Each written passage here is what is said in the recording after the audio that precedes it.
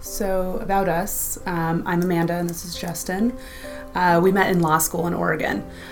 We waited a while to start having a family, or trying to have a family. We were together about 7 years before we started trying, married for 2. We started trying earlier this year, and we were fortunate enough to find out that we had a fertility problem fairly early on to trying. We actually had struck out like 3 months in a row, and so I forced him to go to Walgreens and buy an at-home sperm test kit because my type A personality was like convinced there had to be a problem, because I'm newly 30 and he's 35 and I don't have any familial history of fertility issues, so I thought there's got to be something wrong. So we did the at-home test and it came back that he had low count. And so, of course, we're looking on the internet for every confirming piece of evidence that says these tests are wrong, but we couldn't find that. So that was on a Saturday. By Monday, he had a semen analysis at our healthcare provider's office, which we got the results back like within 24 hours. Yeah, very fast. And it turned out that he had like the trifecta of low count, low progressiveness, and low morphology. So as we read the numbers, it just kind of sent us down this spiraling hole of, will we ever be to have children of our own that are, how do we do this? So we set up an appointment with the reproductive endocrinologist at our healthcare center. And we went in really early in the morning before work. And she basically looked at his semen analysis, and we were looking at a chart, and she basically said, no, you can't do IUI. His numbers are too low. We can't do IUI with medicine. We can't do, your count is so low, it's just going to be pointless. She took us right down to the IVF route, and she said, given our age, that we probably have a pretty good chance of doing IVF. And she said conservatively be about $20,000 for a cycle.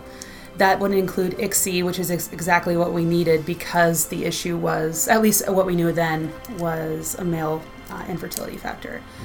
So she recommended a few clinics in the area, and that day, after an ultrasound where she basically told me that my ovaries were small and I could possibly have diminished ovarian reserve, but she wouldn't know until like a month later, until I did my blood work. We called the clinic that she had recommended, and the rough quote over the phone was $45,000, that's right, including ICSI and genetic testing. And that was just for one round. And I told her how old we were, and she still said, no, we think you need to do genetic testing. It's worth it. It's $6,000 for the first 5 embryos, and then another 6 for the next 5. And so that sent me and him into a panic financially. We had just purchased our new home, and so we had marital fights over it, the money of it. Was he going to sell his classic car so we could have a child? And that was just an added layer that I don't think you should have to go through when you already find out that you possibly can't have children. It's like this marital discord that you weren't planning. I went into a funk that whole weekend and just was looking online and trying to find places that were more affordable, but not without sacrificing the level of care. And I read a newspaper article, like some woman in West Covina, which is close to where we live, had mentioned that she had come to Barbados to get it done. And I was like, what's this place? So I started Googling it, and I could not find one single negative review. Even people that were not successful were still like, this is the best care I've ever received. It was affordable. I didn't feel like I was being upsold things. Like even just in my phone consultation with the Orange County office that I was looking at, automatically wanted to charge another $6,000 for PGS, and we weren't even really candidates for that. So that weekend I sent an email to the contact at Barbados IVF, which ended up being Anna Hosford, who was kind of the greatest thing that ever happened to this whole journey. She was just so helpful. Basically, after a couple phone calls with the other clinics, I was just latched onto Barbados Fertility Center because of Anna. Like I hadn't even talked to the doctor. She asked to look at our test results that we had. She told me all about the process. She called me for a long telephone call. Then I set up a call with Dr. Skinner, which we were both on the phone for that. And at that point, we hadn't done our day 3 blood work. So all this is happening so fast. So it's not even like I know if I have a problem or not.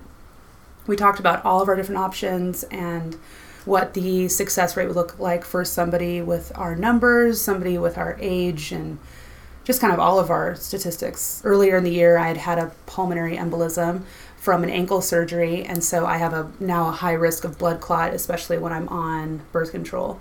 So she was telling me about all the risks of being pregnant, like how much your risk of blood clot goes way up when you're pregnant and then after. Now, I had been seeing a hematologist with my healthcare provider for months, and he just signed me out of his care once my clot was dissolved, so I didn't even know any of this. So in my estimation, I think Juliet Skinner told us a lot more than my hematologist, so that was an added benefit. We talked to her about the genetic testing, and it would have been easy for her just to get another $4,000 because I would have been on board. Had she told me to do it, I would have said, let's go. But she told me with our age and no family history of those major type of chromosomal problems, said it wouldn't be worth it, at least on this try. So I really felt comfortable with her. She talked with me for about 35 minutes, and she called at a time was good for me right before work. We're talking like at 7 a.m., so I didn't have to take off any time of work for this phone call. Justin was able to be on the phone. After that, we were just signed on. We booked our travel plans probably that day. All in all, I mean, is it the cheapest thing? No, it's not free, but it was so much more affordable. I mean, well under 10 with all of our $10,000 with all of our travel and accommodations and the process and the medications. So that was really a big difference from $45,000. All right, so our journey from California, we didn't know this, but you can actually get a flight with one stop from LA to Barbados for $250, so it was pretty cheap. We flew out on a Sunday night. We took the red eye to JFK, and then had a 2-hour layover, and then flew to Barbados. And this was like the most peaceful, relaxing vacation we've ever had. So we flew in, we stayed at the hotel for the night, and then we had our first appointment the next morning for an ultrasound. Mm-hmm. My expectation of the clinic was kind of skewed because I had seen so many pictures. When we showed up to the clinic, and Justin, you saw the Seaston house, mm-hmm. It's like this beautiful Caribbean little manor thing. Yeah.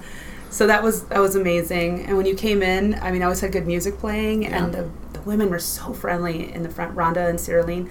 I mean, every time we came in, we got a hug. Like, they knew it was such an emotional thing for us to be here, because it is. It's financially stressful and just emotion, like, is it going to work? Are we going to have to come back here for, do it again? They were just so kind. Yeah, I would say that, once you get into the clinic, it is easily as nice as any medical clinic I've ever been to in the U.S. in terms of the decor, the cleanliness, the organization, both professional and relaxing, I guess. Right. It wasn't... I think it's the American curse that you think that anything that's done outside the country is like folding table in a barn with a rusty knife. You know what I mean? And that's just so wrong. So wrong. So wrong. And this place was just so much more welcoming than the United States. It seemed like they were more here about your care rather than just kind of like a mill of patients coming through. So that was a huge difference. And I mean, I would definitely come back and do that again. I'd do it again if we needed to. Yeah, for sure. Yeah. I know so many people that can't do IVF because of the financial aspect of it. And if it was something that was you could put on a credit card and, it's not $45,000 at a 7% interest rate that's paid back in a year or something ridiculous, they would be able to have children, or at least try. And I think that's really calming to your psyche, especially in this, when you find out that you can't have children naturally, is just feeling so out of control. And if you are then, it's layered on there that you are out of control because you can't afford it. I mean, that's just so sad. And we are, he's an attorney, I'm a teacher. It's not like we're hurting, but still that $45,000 price tag, who can afford that? Yeah, that's a lot of money, and they want it all at once or close to all at once. Right. So I would definitely recommend Barbados Fertility Center, not only because of the cost, although that is a huge benefit. It was the personalized care. I mean, Anna, I could always rely on a response from Anna every single day. And I would send her an email with like 13 questions, and I'm like, I'm sorry, I can't sleep. Can you please tell me about this? What if this happens? What can I expect from that? And she always responded with a thorough response in the morning. It was great. I could wake up every morning and I'd have a response to my burning questions. I've never had that anywhere before to have an immediate response. I felt so supported during that month, which is the hardest thing for both of us, I think, was the waiting. All you do is wait when you're trying to get pregnant, especially with IVF. Like now we're in that 2-week wait. It's torture. But it wasn't as torturous as before when we were just trying to get something done. But you're on a month of birth control and a month of tests. Mm-hmm. And to have Anna and the staff here just be so supportive and answering questions just made you feel like you were getting closer to the end goal. We've had so much fun here. We found a cab driver early on because we went out to Brandon's Beach and then walked all the way back to Bridgetown. Like, Brandon's is like past the second cruise ship dock and everything. We were walking. It was a long walk. Yeah. We walked past through like Rihanna's chickens. childhood neighborhood. Yeah, we got totally lost. So we picked up a cab driver, and he ended up being like the commensurate tour guide for us. Like 3 days now, he's taken us to all the tourist attractions, but without having to pay for a tour bus. We've seen basically all of the island. He actually took us on like a celebrity homes tour, which was cool. So we got to see Rihanna's house, which is like a must-see. Oh my gosh. It's not a house. There are... Like, it's nicer than some 5-star hotels out there, there's 30 bedrooms. So we got to see Tiger Woods' house. Like, he took us all around. Oprah's, Celine Dion's. We got to go all around. It was really fun. We went to different rum distilleries where Justin got to sample the goods. And checked out the Foursquare. Highly recommend going there. Yeah, the Foursquare distillery was awesome. And then we went to the caves, and one day, like, we went to both the caves, and one of the caves you can, like, climb down in, and you can usually swim in it, but it was a little rough for us. So we went to Harrison's Cave, which was really rad. But the beach scene, we're not huge beach people. I don't like sand that much, even though I live in California. But this was like so calming. You could take a book out there and read and get in the water, and it wasn't roasting. And we got to ride in the ZRs, the crazy buses that have down to Oistins, cucaracha horns and stuff. So we went to Oistins. We've been a few places using public transit. So affordable that way. Coming from Los Angeles, it amazes me still after 2 weeks how friendly everybody is. Oh, yeah. Like, if you need to cross the street, cars will stop and let you cross, which never happens back home. People are always saying hi. I've never once felt unsafe. Oh, no. And we went to Oistins, which was completely fun. Not fun if you're not drinking, I'm sure, but, like, my Diet Coke was tasty. But everyone was dancing, and it was nice to see, like, kind of the island culture where the tourists kind of mixed with the islanders. Yeah. That was nice. So we've had a great time. We definitely want to come back. Absolutely. Hopefully with a baby.